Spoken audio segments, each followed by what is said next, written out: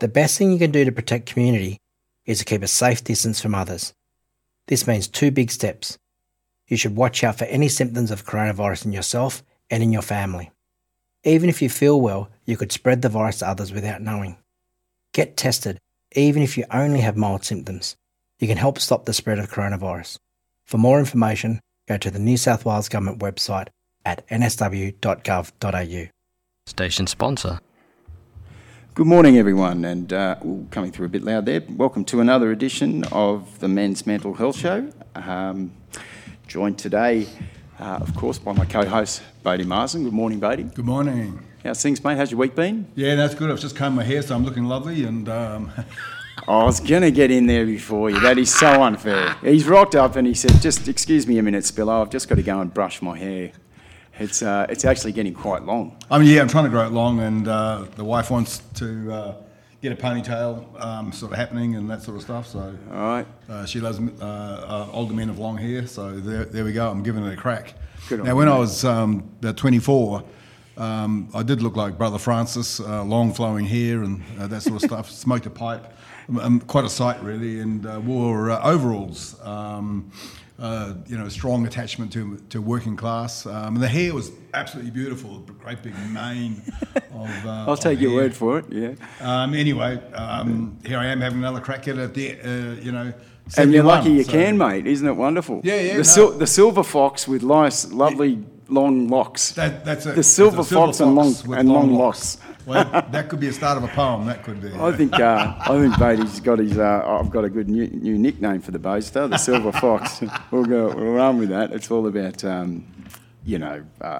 was actually going to talk about that today. Actually, humour and hiding behind depression with humour and whatnot as one of the topics. But you're right. We're actually also being joined today by. And we're very fortunate to have him, Chief Inspector Gary Sims, who's of course from the local area command of Windsor, but he's a local Blue Mountains resident. Of course, he's ambassador for Are You OK, which was last Thursday, and also runs the Walk and Talk up here, which is held on a monthly basis, and it'd be great to get as many people involved with that as you can. There's also another Walk and Talk which is held in Blue Mountains, in Lawson, and that's called the Mid Mountains Walk and Talk. There's another one also too in the Nepean area which you can check out. But there's a fair bit to sort of, I need to just say before I go too much further. Of course, a big thanks to the sponsors of the show, Noel Pope, Greater Lawson Community down there from the post office. Without the support from Noel, we wouldn't be able to have this show up and running. We've now got headsets for everybody. They can hear themselves loud and clear and know when they need to be closer or further away from a microphone, which is always handy. Saves me sort of moving the dials back and forth, up and down. And I want to just talk briefly about what Noel's up to. He rides for mental health, and he rides mountain bikes. And Noel's, oh goodness, he's well into his 60s. But he's as fit as they come. He's a terrific man. But he's doing a ride that's coming up this Friday, Saturday, and Sunday. The first leg, he's starting in Lithgow, and he'll follow through Rydal through the rail line, to Bathurst. The first night, I believe, it's about 85 kilometre bike ride, I beg your pardon. So that's actually the smallest leg, I think. So the second leg is between Bathurst and the bridle track to Hill End, to Safala, which is 100 kilometres. And then, of course, coming back on the third day is another 100k bike ride. So almost 300 kilometres over 3 days, which will be a pretty astonishing effort for Noel and his two mates that are going along with him. So, yeah, mate, all the best with that. And also to another big thanks, of course, to my good mate Dale Hunt and the Mounties group down there in Mount Pritchard. I've known Dale for a number of years. I was actually on the board, as I may have mentioned, a number of occasions, of Harbour Diggers over on the Northern Beaches before I moved up to the lovely Blue Mountains 5 years ago. I served just over 9 years, and it was good to be involved with clubs and in the community. And think I was affiliated with the cricket club there for over 21 years, so it was nice to be able to give back a little bit of my time to helping other sporting clubs, and I've remained in close contact with Dale ever since, and that's the reason behind his generosity, which is greatly appreciated, to be able to pay our fees for the website, which is, incidentally, folks, www.mensmentalhealthshow.com. You can also hear back these podcasts, or what you're listening to now, we'll put into a podcast through various platforms, including your iTunes, Spotify, iHeartRadio, or Mixcloud. It's all available for you. And we're going to just kick off for a song, and hopefully the Chief will be in here to join us. If not, we'll get things started between us, Bodes. Yep, that's the way. Awesome. Back in a moment. I was just chatting to Bodes actually in the break. All the songs that I play, when of course we don't have live musicians with Nick Danter and Matty Tonks, all have a reference to mental health, which I picked out myself, of course. But that's a song about being recluse, just being locked inside, not wanting to get outside, and face the world of, I guess, that we all do at times, but particularly if you're acutely depressed. But it's I love that song. I can closely relate to that, or I could on many occasions. Absolutely. It's wonderful. I was a friend of mine sent me a link to Maya Angelou, who's the Black American woman, just recently passed away, and she found her voice and recovery through poetry, she's responsible just because of her activism for women, Black American women, in the United States of America, to speak up and to come from their place of insight and understanding. She writes beautiful poetry, but her story was somewhat tragic. At 7.5, she was raped by a close family member, so young she ended up being hospitalised. But through a long chain of events, she decided that she would no longer talk, so she became mute. And she had about 7 years of actually not saying a word. Not saying a word. Wow. And the family were upset. How traumatized, of course. She was from the. Well, she just felt that her voice was dangerous. She had told her brother about who it was, and the person was found a day later kicked to death. And she felt that she was because she told her brother. Because she spoke up. Because she spoke up, yeah. And but what was marvelous? She said there was she was telling the story in this podcast that another Black American woman was taught her how to read, and she also said to her, you have a voice and you must read, you must know about this world. So she brought her into the public library and taught her how to read and what to read, and built a very strong relationship with Maya Angelou over a period of time. Keep going. Then she one day she said to Maya, she said, do you love poetry? And she writes on a little tablet, yeah, I love poetry. And the woman said, you don't really love poetry until you let the words slip through your mouth and utter the words through your tongue. And she just kept following her around, this woman. Wow. She said, you must let the poetry come through your mouth. And she followed her around the whole day, harassing her. And in the end, Maya Angelou hid under her house and started to recite her poem. And she regathered her voice. She's written the most beautiful poetry. That's a remarkable. But she became, she used her voice from that point on when she recovered. And I think, we're talking about men's mental health. We're always talking about recovery too. The pathway to recovery, the pathway to becoming, a pathway to growing up, a pathway to taking responsibility, a pathway to becoming a more complex and deeper human being. And I just thought I'd recite that story because the gift of Maya Angelou in the recovery of her voice is that she spoke powerful powerfully about women, Black American women, speaking up for justice and for rights and for their voice. And she's an inspiration. That's a remarkable story, Bates. Thank you. And to hear things like that, and it must be just such a great role model. And it inspires me just to hear things like that. It's a terrific story. Thanks for sharing that. I want to sort of talk a little bit further on that, but who's just come in late to class is I have a note. You have no. Right. I know your notes. You write them yourself. See, I can read through you like a golden book. And I wrote it left-handed. I beg your pardon. See, I'm coming through a bit loud.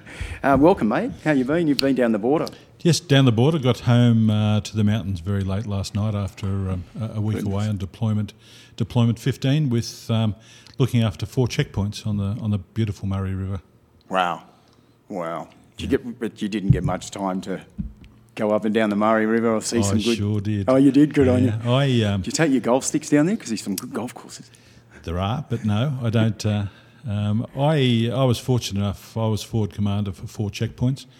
My furthest checkpoint was 2 hours 15 away, so about a 4.5-hour return drive to get out to those guys and girls, and I had another 3. So we were on averaging, 450 kilometres a day. The vehicle we were using, we were knocking over 1,000 k's a day on average. Oh, goodness gracious! Yeah, so 3 shifts. Was it a nice, comfy vehicle they gave you at least? I hope it was. Changed vehicles on I think about day 2. All right. Did you run that one in the ground, the original one? You're going to tell me. I got very close to some wildlife. Oh, okay. Well, I understand. Yeah, those bloody things, they got me too going over to Perth. Yeah. Oh, I'm sorry to hear that, mate. Yeah, but a wonderful experience working alongside our colleagues from the ADF. We had RAFIs with us at our 4 checkpoints. Wow. Working with our people. We got to meet the locals. Just fantastic. Salt of the earth people. Isn't that wonderful? Because I wanted to ask you in depth about there's just so much angst that all you're seeing through the media, where of course we're not seeing, and that's what media is. We don't really see a lot of positive stuff that comes out of it. That's why I try not to watch the news, but fortunately I do sometimes. It's just the aggro and the rage, but you would have met some beautiful people at the same time. I mean, I can understand their frustrations. Fantastic country people, and police from all around the state mixing with the locals, hearing about how they're going and just helping one another, talking about what was happening, and the opportunity for our people to work, find out the capacity, the capabilities of the ADF. Yeah. We had lots of good experiences with them. Yeah. One of our checkpoints in a small country location near a town called Euston. We have a problem? I actually got the chance to do that. You're always creating problems. They had an issue on about day 2. I think I was down there, maybe day 3. And I had to call it back into the command post. And I said to a colleague, I said, I've been waiting all week to say this. And so say what? I said, Euston has a problem. So it wouldn't be right to give the exact reply that I got. But no, the ADF, I mean, our people, we do 5 days on the ground, a day travel. The ADF are down there for 6-week plus deployments. They are doing it even harder still. And they're probably putting in doing 12-hour shifts too, I'd imagine. We're all working about somewhere between 8s and 10s, so we roll across 3 shifts a day, a morning, afternoon and night shift. Wow. Yeah. All right. Yeah, well, hats off to you, mate, and your colleagues, and also to the ADF. And did you say the Air Force as well are involved? Yeah, from the Australian Defence Force, all of the ADF organisations, Army, Navy, Air Force, are involved in this operation. And we had RAFIs at our 4 places, and they work side by side, and their logistical support is second to none. If you need something moved in a manner that it needs to be moved and have it done, they're the guys and girls to get it done. That's for sure. Yeah, that's wonderful. Well, congratulations and a massive thanks, mate, once again. Look, Brad, we consider it an honour to be out there and helping people doing what we need to do. It's basically things that we train for frontline police. It's a really good experience to get away from the day-to-day things they do. Getting off the truck and for many of them experiencing country policing for the first time. When we get down there, everyone sort of scrambles around madly looking for their OC spray to put into their belts. And after about the first day or two, they realise we're not going to need this stuff. Yeah. Isn't it wonderful when you say that you consider that an honour? I think I was talking to Bodie at some stage in relation to volunteers and whatnot. Not that police obviously are volunteers, but a lot of police don't do the job for the money. It's because they'd like to help people, because they get to have the opportunities to do things such as what we've been talking about just now and many other things. It takes a special person, obviously, to become an officer alone. But a lot of the time you speak to people and they'll say that the reason they joined was to make a difference. Yeah. And that's sort of down there, they're making a difference. And working in well, I mean, particularly those border towns, the restrictions eased while we're down there. Prior to when we first got there was only 4 exemptions for them to come across into New South Wales. So it was fairly tight. With improving conditions in regional Victoria, they were able to remove the restrictions.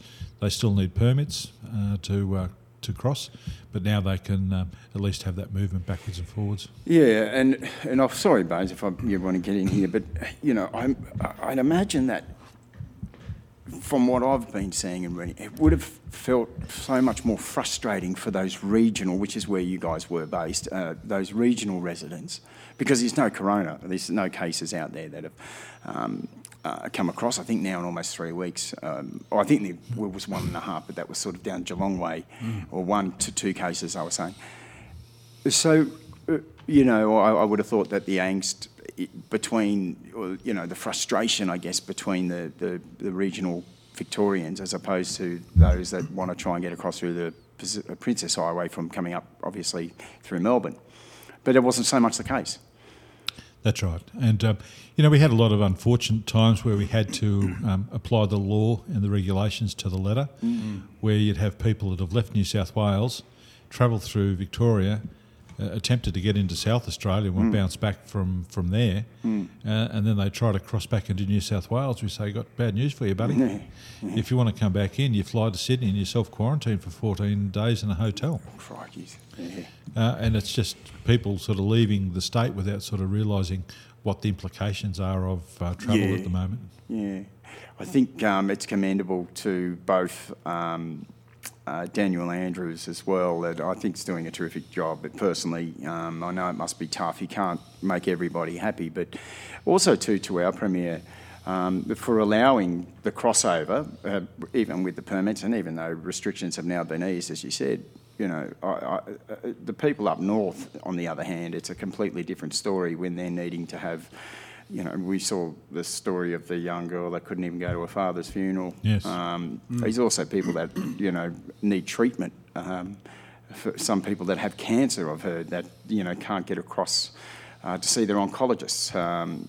So I take my hats off to both premiers from here in Mexico. It's good of them. I just want to say also too, which I'm going to put up, it's a terrific shirt you got, mate. It's a good one. Always was and always will be. Yes.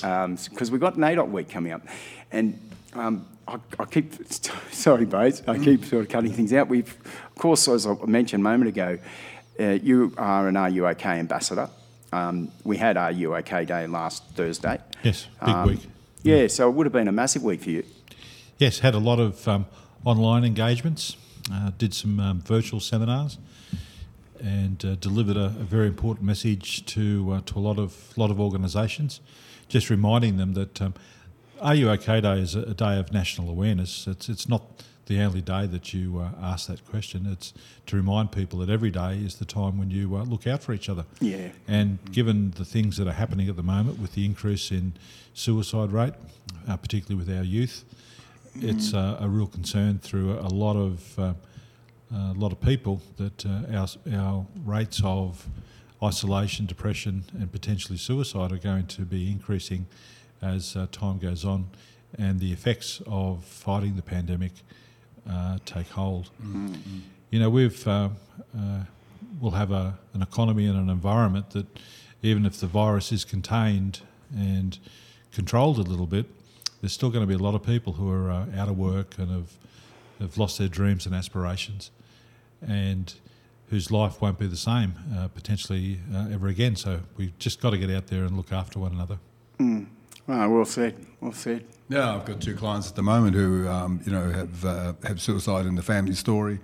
One young man was deeply considering taking his own life. So we've been exploring the suicide narrative, the story that came up for him, and looking for kind of new insights for him about endings and beginnings.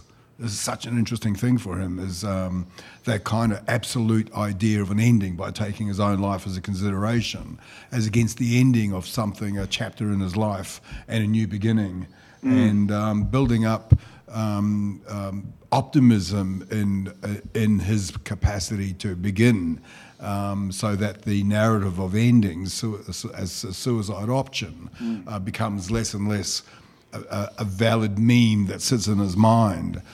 He's fully now invested in new beginnings. Wow. And, I think that's part of our work of Are You OK? Because sometimes all of us can fall into holes in our minds that start to close the door on having a life and having desire and a willingness to invest in living, and that at so many levels. There's a big collective trauma summit happening right throughout the world at the moment via a website based in New York, and it's exploring at so many levels the reality of trauma and how that can be epigenetically passed on through generation upon generation, unless there is a healing event that really starts to pick up on that collective trauma. And I guess the Desmond Tutu's famous Ubuntu, the reconciliation and truth work that he did right throughout the country in South Africa, when the big change in apartheid, and that really was a chance for individual stories to be explored and to be heard, and in that hearing, a deep apology, so that some connection could occur, so that the country had a chance to move beyond the trauma into a new beginning. So that's a powerful invitation. I was listening again to this an Aboriginal word. I can't remember from what tribal group it comes from, but it's called dadiri, and it means to listen, or deep listening. The words that I wrote down was dadiri is to breathe with me, to listen to me deeply, and in that deep listening, we forge a connection. And that, to me, seems to be the essence of healing. Well, that's the absolute essence of healing, isn't it? Isn't it? And there is lots of trauma in individual lives, and I think if we're, are you okay? I mean, it's a simple act of that is an invitation. And if someone is willing to say, no, I'm not, can we, organise some time to actually respond to, or find some resources, but to if we provide an invitation, are you okay? Let's go deeply into that. If somebody says, no, I'm not. No, terrific points as always, Bodes. I think the fact that you simplify things as well makes it so much easier for our listeners. But you make some terrific points there. That's why the message that we gave this year was there's more to say after Are You OK? Yeah. And giving people the tools and the confidence on how to respond to that. No, I'm not. Absolutely. Yeah. How to encourage some action and how to support people, and if they can do nothing else, because we know that the people who ask the questions unlike yourself, aren't formally trained or qualifications. But all they need to be able to do is to say to someone, I'm here for you.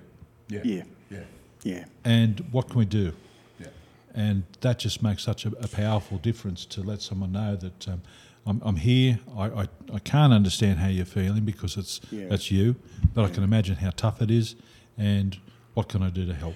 I think that's a terrific point too, Gaz. And to be not to be judgmental, of course, as well. I talk about it quite often. A lot of times when people say, "What do I say if someone says they're suicidal?" Well, the first thing people say is, "Why?" Well, that it can come across as judgmental for a lot of people that are in that acute state.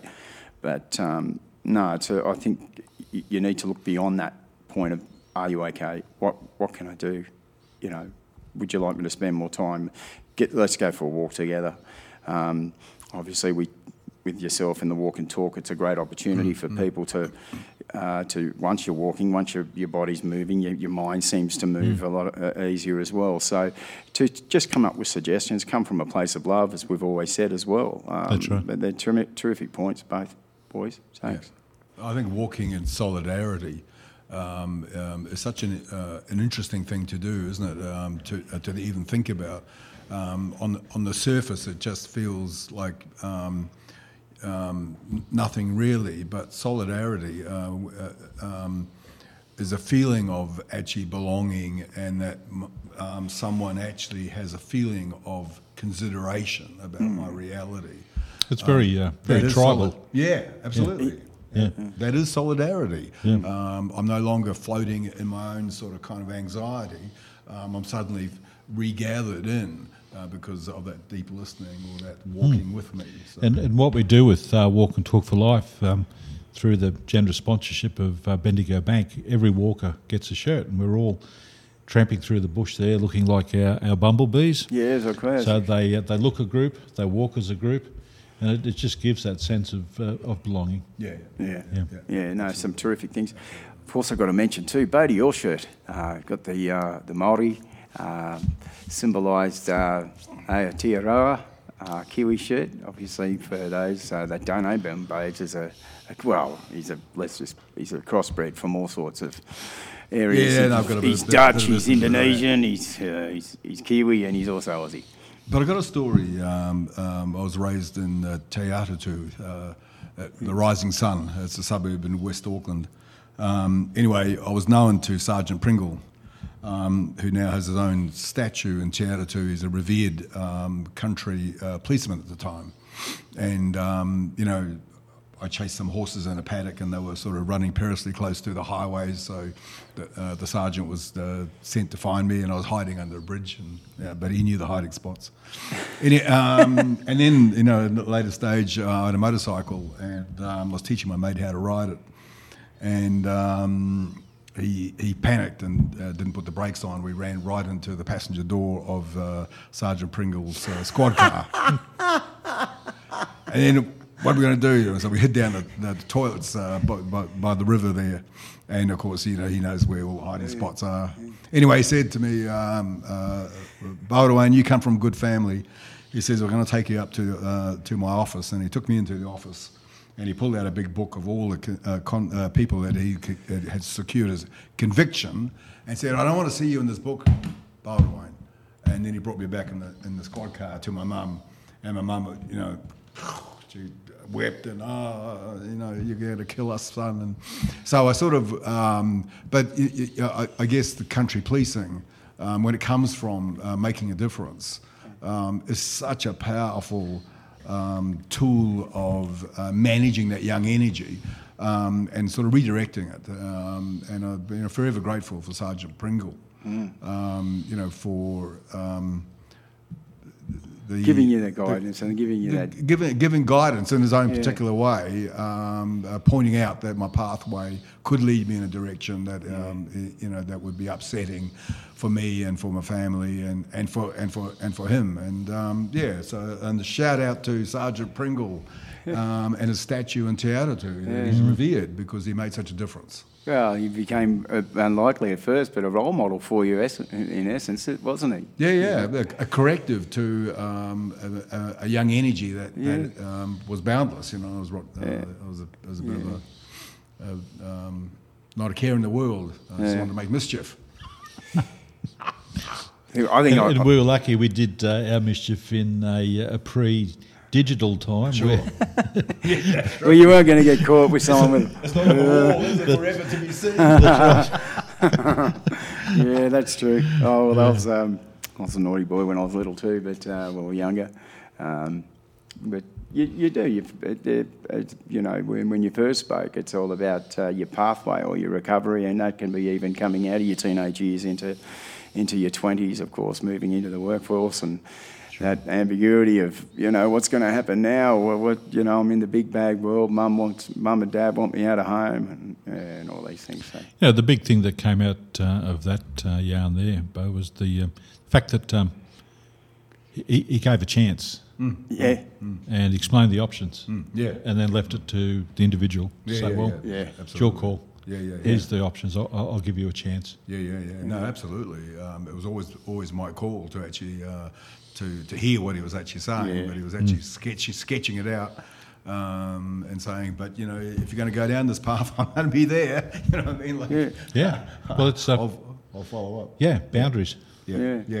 That's a terrific point, Gaz. I had that, with my cardiologist. He was very much so like that, and he sort of said to me, look, when I saw you 5 years ago, you were 13 out of 100 of chance of having, cardiac arrest or stroke. Now you're 25. So and he said, it's up to you what you want to do with your life. If you want to give up those cigarettes and if you want to start eating healthier, which a lot of people sort of look at me and they go, well, you look pretty fit. But it's not the case when you've got it, the history of it. But he gave me that choice. And that had so much more of an impact on me than I think my own GP or perhaps many other doctors that had tried to tell me not to smoke, of course. We'll just go to a quick break, lads. I might actually stick a couple of songs back to back. And just we'll be back in about 5 to 6 minutes. It's a Men's Mental Health. We had Jimmy Eat World with The Middle, and then, of course, the late, great David Bowie with Heroes. We're back on the Men's Mental Health Show. Just a moment. I'm just going to test something. Is that coming? Yep.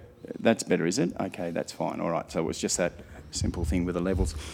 And, of course, we're with our guest today, Chief Inspector Gary Sims, and, of course, co-host Bodie Marsden, local psychotherapist. 0416 424 969. Yep. How about that? That's the first time I think in 4 weeks I've got it right. 0424 416 969. That's Bodie's number. And if you're listening, because I don't often see the phone that's on the desk here for the landline if that rings, but you could send me a text message on 0404 077 666 if you'd like to ask either Gary, Bodie or myself anything in relation to what we're talking about today. We might actually move on to another topic, and because we were meant to have, we're talking about our Indigenous backgrounds with the Aboriginal here in Australia and New Zealand, the Maori. But David King apologises. He can't be with us today. He was originally to come on, but of course he's down at Mittagong, I think, at the moment. I think he works a couple of jobs anyway, so it's very good of him. We've been doing some legwork with trying to have our local police stations fly the flag, and respectfully, we've I guess, and also too, and I want to say thank you to Superintendent Jones for replying so quickly and for taking my call last week. So just to keep the listeners, to keep everyone up to date, there's a protocol that must be followed within the police flags, and we're looking at hopefully having that changed. and it's only for the right reasons, but it's in no way meant to be a beat up on the police. They're only doing what has been set by them to follow. However, we talk about the fact that we're so generous, so fortunate to have a culture of the oldest living human race in this country. And in my opinion, I think the flag should be before our Australian flag, if it is. But we've spoken to Gladys Berejiklian's office. She's written back and she's behind it. So she's now put us onto the Police Minister for Emergency Services, David Elliott. David Elliott. Yeah. So we're going to give David a week to contact us, which is plenty of time. I think at Gladys's office. Incidentally, happy 50th for Gladys Berejiklian. I think she turned 50 the other day. Got back to us within 2 days. And you know, for the listeners to know, that Superintendent Jones did say to me he'd like to have the flag up. He said, in his words were, don't get me wrong, I'd like to see it up as well. So I'd like to think that not in the not too distant future we can have that up at our local and perhaps all police stations, as Western Australia, South Australia and Northern Territory are certainly moving towards themselves. So what do you think? You're on side with that, Babe? Do you think it's... Look, absolutely. I read Bruce Pascoe's book, Dark Emu, which I'd invite everybody to find a copy in the library or buy a copy. Basically, he is an Aboriginal history background himself, and he examined a lot of the early settlers who arrived in Australia and their impressions of the environment around them and what they saw. And there's a rich, in the reports which are held in state libraries, of intensive cultivations, intensive farming of fish and the use of streams and fish traps and that sort of stuff. And also very large buildings, some of them capable of holding up to 40 people. So we have this idea that there was not very much in the way of occupational evidence.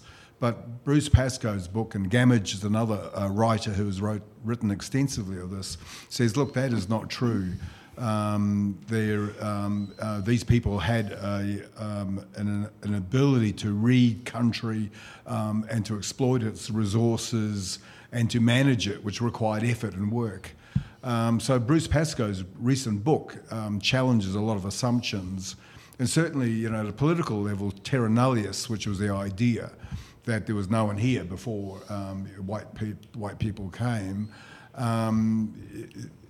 Is an old, partly what we're sort of dealing with here, I think, as you say, is that our Aboriginal history is a national treasure, and it's a living national treasure, and we're still caught in some reluctance to embrace fully what that actually might mean for our country and how it would authenticate what it is to be Australian. And I'm so looking forward to the day. I think the flag raising at Katoomba is an act of inclusion, an act of respect, and an act of deep listening, and of course there are some people who may feel that this is not a meaningful issue. But I can tell you, having worked among Māori community, that recognition of Indigenous people and the recognition of Aboriginal people is a piece of work that does need to be ongoing and needs to be powerfully...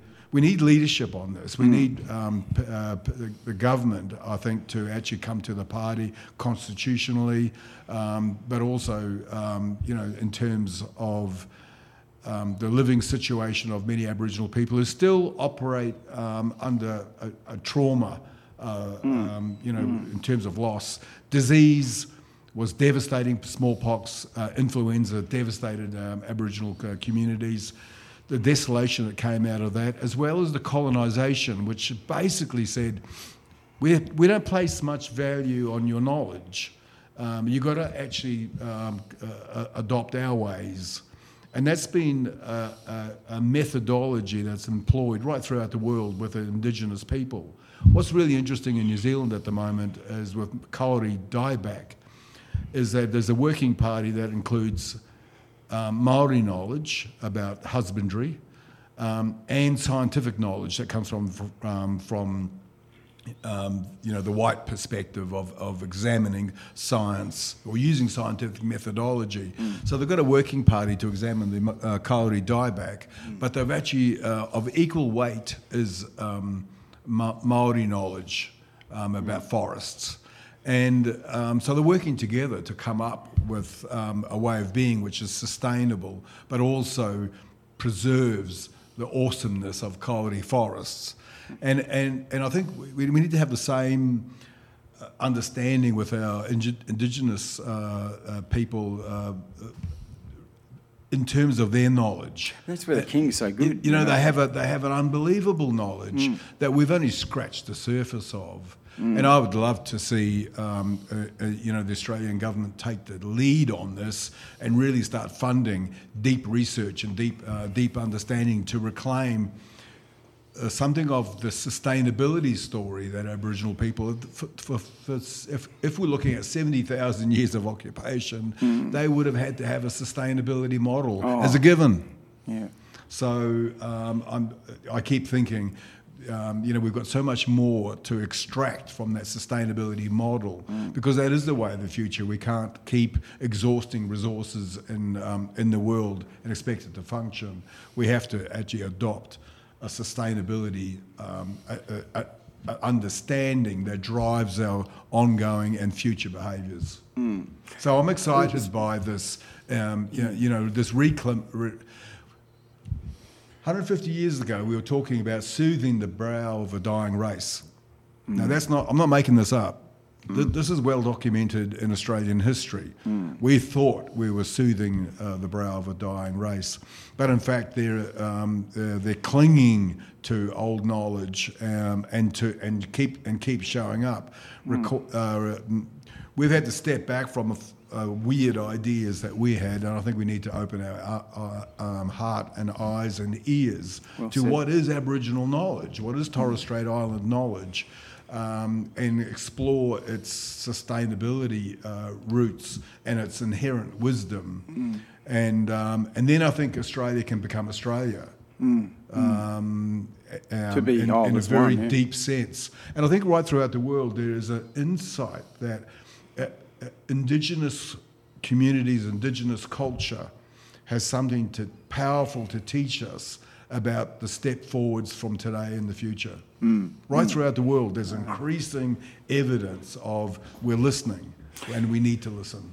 Yeah, very well said, Bodie, and some terrific points. But, what I sort of pick up mainly from that is and we've also got to remember this is a show of mental health, but it is, and it does impact when you have a sense of not belonging. And then that's not entirely the police's fault. I'm not saying that by any means. I just think that when we have unity or unification we've got the courthouse, which are alongside of each other. We've got this building, the TAFE building. We've got both the Aboriginal and Australian flags. We've also got the council.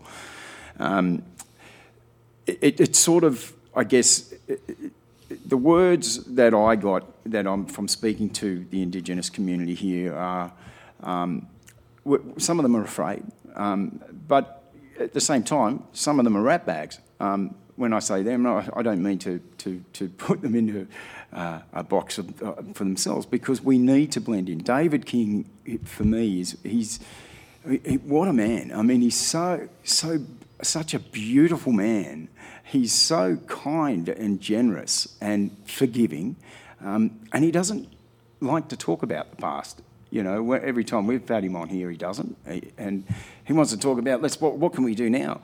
He gets down there if he's not working and his time off in his normal, well, it's not his normal job because he works as a nurse, but down the back here behind the Aquatic Centre, of course, bringing bush regeneration there and reclaiming the land in the sense of getting it back to its original way, the flora and fauna.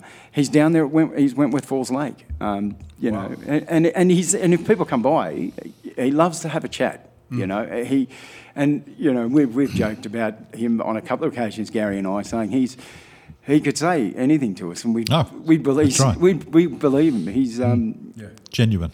He is a complete genuine man. So I think the great thing that it would do is for the mental health within the community of the Aboriginal people is that to have that sense of belonging or unification, if you like, the unity and community as we once spoke of. It can only bring positives. It can only be seen as a good step forward. Forget about what's happened. I mean, we're in the year 2020 now. Get on board. I know I'm not going to put the Chief in a situation here, so I'm not going to sort of direct questions at you in regards to this, because I know that you can't really comment on certain things, and that's protocol for where you stand. So I respect that, mate.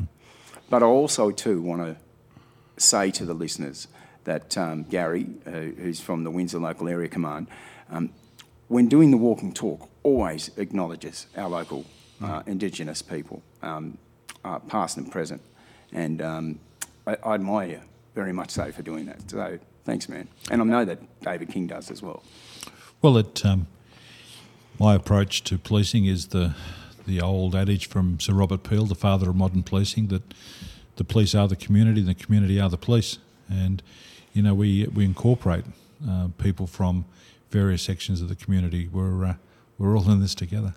Yeah, and I only sent a message this morning to David to say, look, I think what's not a bad idea is if we can get a community meeting with Superintendent Jones and maybe with Susan Templeman and from both Darug and Gundungurra country, some elders, and we sit down and work out ways that we can improve things. Look, I think we can't underestimate the level of goodwill that does exist behind an idea of being a kinder people in the Blue Mountains, but in Australia-wide, be kinder to each other. I think that's the underlying message of recovery and relief from suffering. Is the energy of kindness. I think, I've done a lot of work. For 3 years I ran domestic violence groups exclusively of men for Blacktown probation and parole. They couldn't believe it. I achieved a 97% recidivism rate. People did not reoffend after going through what was a 16-week program. And sometimes I was running 2 or 3 of those programs a week. Men want to grow up. I think the lesson for me is that if you give the programs and the right people are providing the leadership in these programs, men wake up. Men want to move away from being a statistic or a predator, sometimes, or that they might be called, and show up, as a responsible citizen. I think we need much more in the way of programs and men's services that target men who are struggling or who have a history of offending in the past.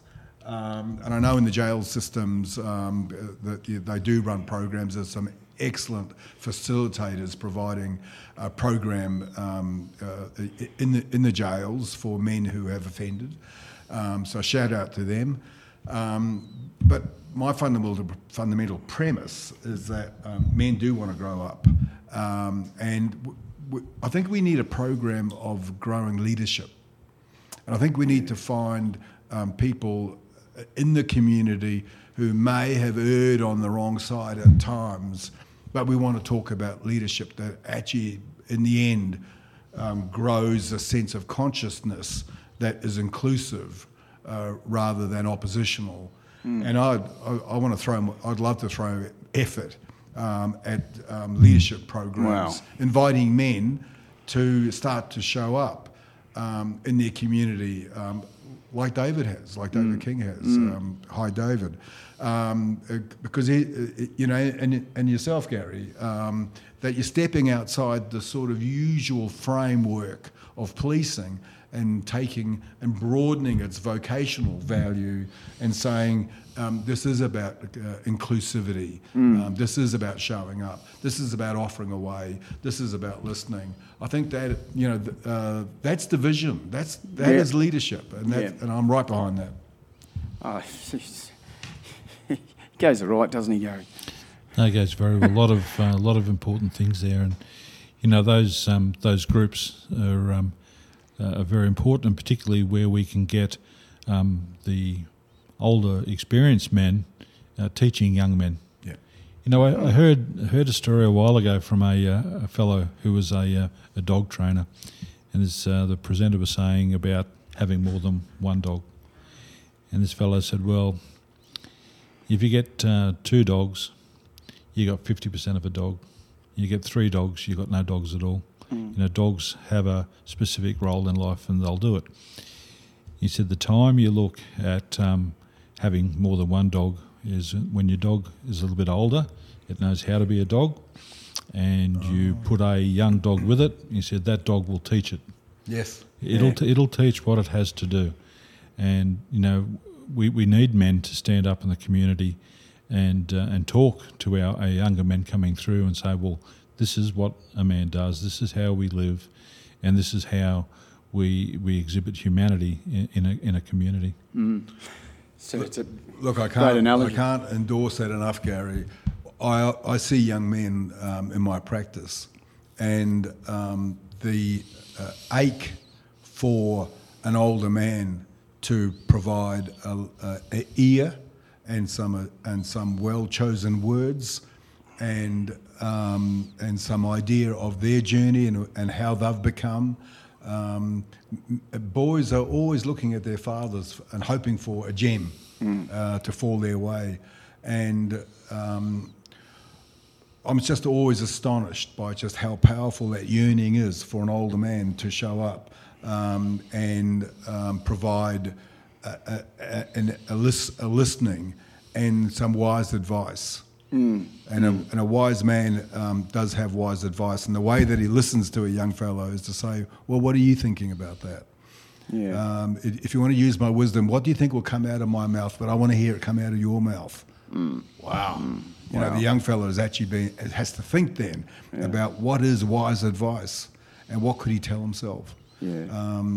But that form of relationship, that form of relating, comes out of deep knowledge, deep understanding, and you're quite right. An older dog or an older man has the sharp edges been knocked off him. There's his overweening confidence has been shot down a little bit by life's sort of challenges, and there's a humility and a harmony in the response that touches directly to the truth of something. So absolutely.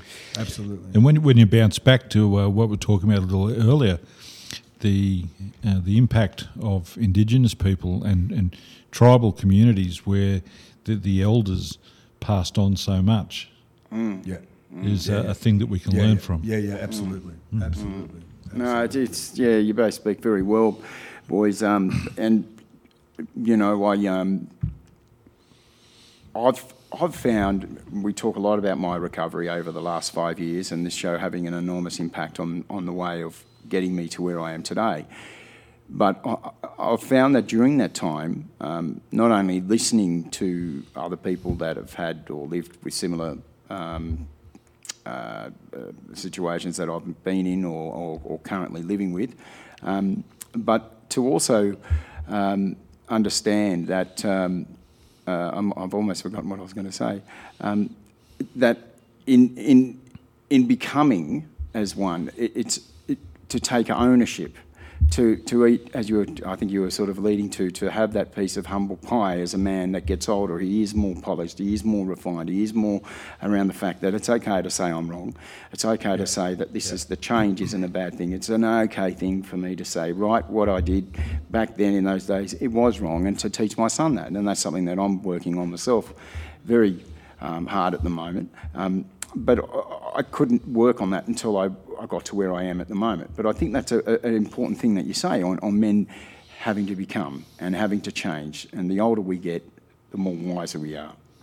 Some good points. Particularly if you do some reflective work and some willingness to bend your knee and to listen.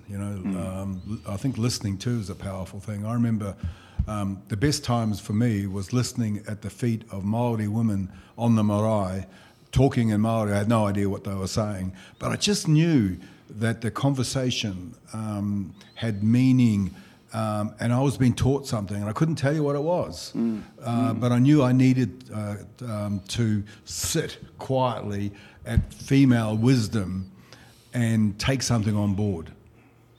Yeah. Yeah. And I say it quite often, it truly is one of life's greatest assets to be a good listener. It is. It's a life asset. You're a good listener. You're going to go a long way in this world. Yeah. And I think that was what was wrong with me just a moment ago. I lost my thought because I was too busy listening to you. So, and you know what's beautiful about the business of talking and trying to understand something? If we think about becoming, and sometimes the words are hard to find, what we're searching for is a new source of inspiration, a new colour to the way that we actually start to move in life. And so our subjectivity begins to become of a deeper basis rather than just a surface reaction to existence. So often the searching for words or that, where am I going with this? The beauty of that is that we're constructing another story and a more powerful story. And I just love the opportunity, when young people say to me, I don't know. How many times have I heard that in session in my practice? And I often say, hang in there, take your time. What is it that you would like to say, or what is it that you... what are the words that you're wondering about? I remember this young fellow in New Zealand. We were on his marae, and the elders said, "Boy, speak." And he was all of 19 or 20. And then the kaumātua, the old chief, he said, "Son," he said, "look up the rafters, the words are on the rafters, they're ready to tumble into you." And he started, and then the young fella started weeping, and then out of his mouth became the Māori words, "Tahei, te wharia tūnei tēnā koe." He started to speak to his people. He raised his eyes first to the rafters, the words started to fall into him, and he started to speak. And what did he say if you can put that in Pākehā? He started to talk about the reality of the marae and the belonging that was there for him, and the alienation that he had felt by becoming a gang member, and he was returning to be with his people in Taumarunui, and he was saying, I'm sorry for the trouble I've caused the people, and I'm here to learn. I'm here to listen, the tears are streaming down my eyes listening to his return. It felt like the prodigal son. Yes. I've stuffed up, but I'm back here, Dad. I'm having a go. And powerful biblical truths in that. Yeah. Very powerful. Very powerful. You're with the Men's Mental Health Show. We'll just go to another quick break and come back for the last third of the program with our guest today, Chief Inspector Gary Sims, and of course my co-host Bodie Marsden.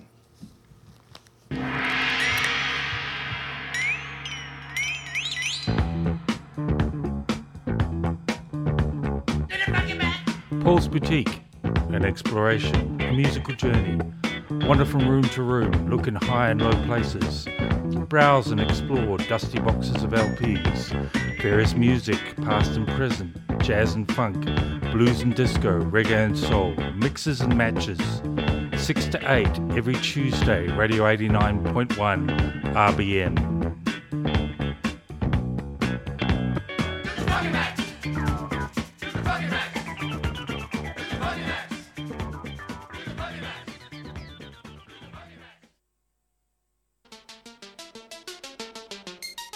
Radio Blue Mountains 89.1 FM, streaming live now.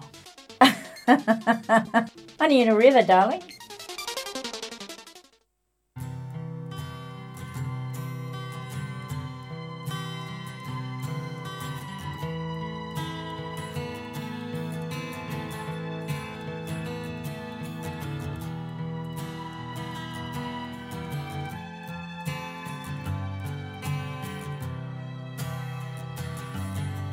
Something you wanted to discuss about? Always about this is the Men's Mental Health Show, and I've been working with a young fellow. Well, he's 37.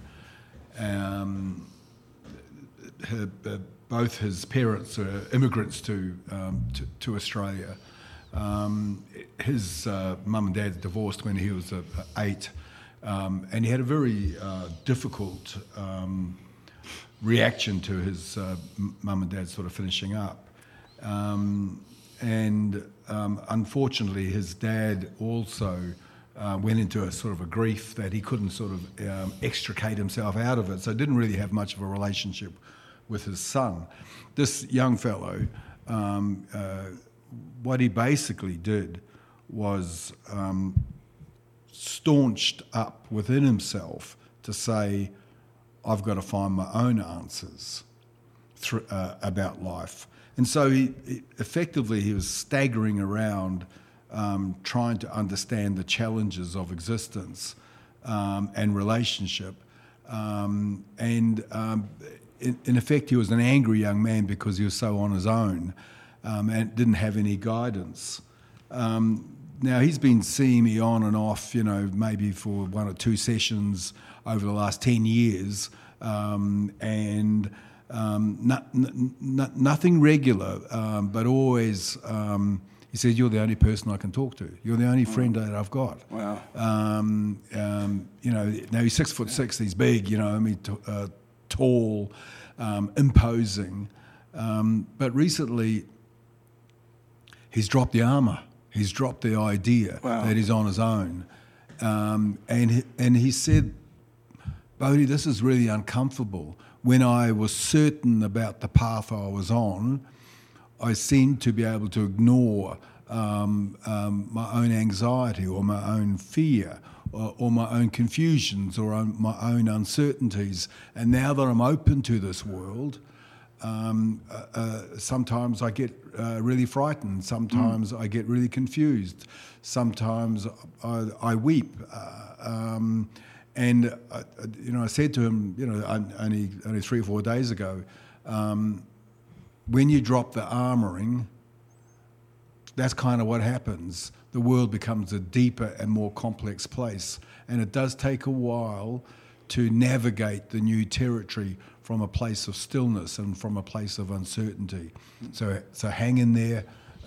Let's return to do some work. And I'll keep holding on to you while you are navigating this new territory. And we'll make sense of what's going on for you because you surrendered that old, staunched up sort of place within yourself. But it's now redundant. Oh, that's massive kudos to the young fella. Yeah, absolutely. Massive kudos. Yeah. I mean, I struggle with that still today, with a lot of things. Yeah. So, to release the armour, that's what I always called it as well, or the mask, or what we hide behind it, not wish to sort of deal with. And that's terrific, Bodes. That's a great story. Of course, Bodes is Bodhi Marsen, MAASSEN, is located at Wentworth Falls. You can contact him on 0416 424 969. If you'd like to add to the discussion, if you or anyone you know would like to come on the show or have a story in relation to mental health, please get in contact with myself. You can go to Men's Mental Health Show on Facebook, or Bradley, L-E-Y, that is, Spillane, S-P-I-L-L-A-N-E.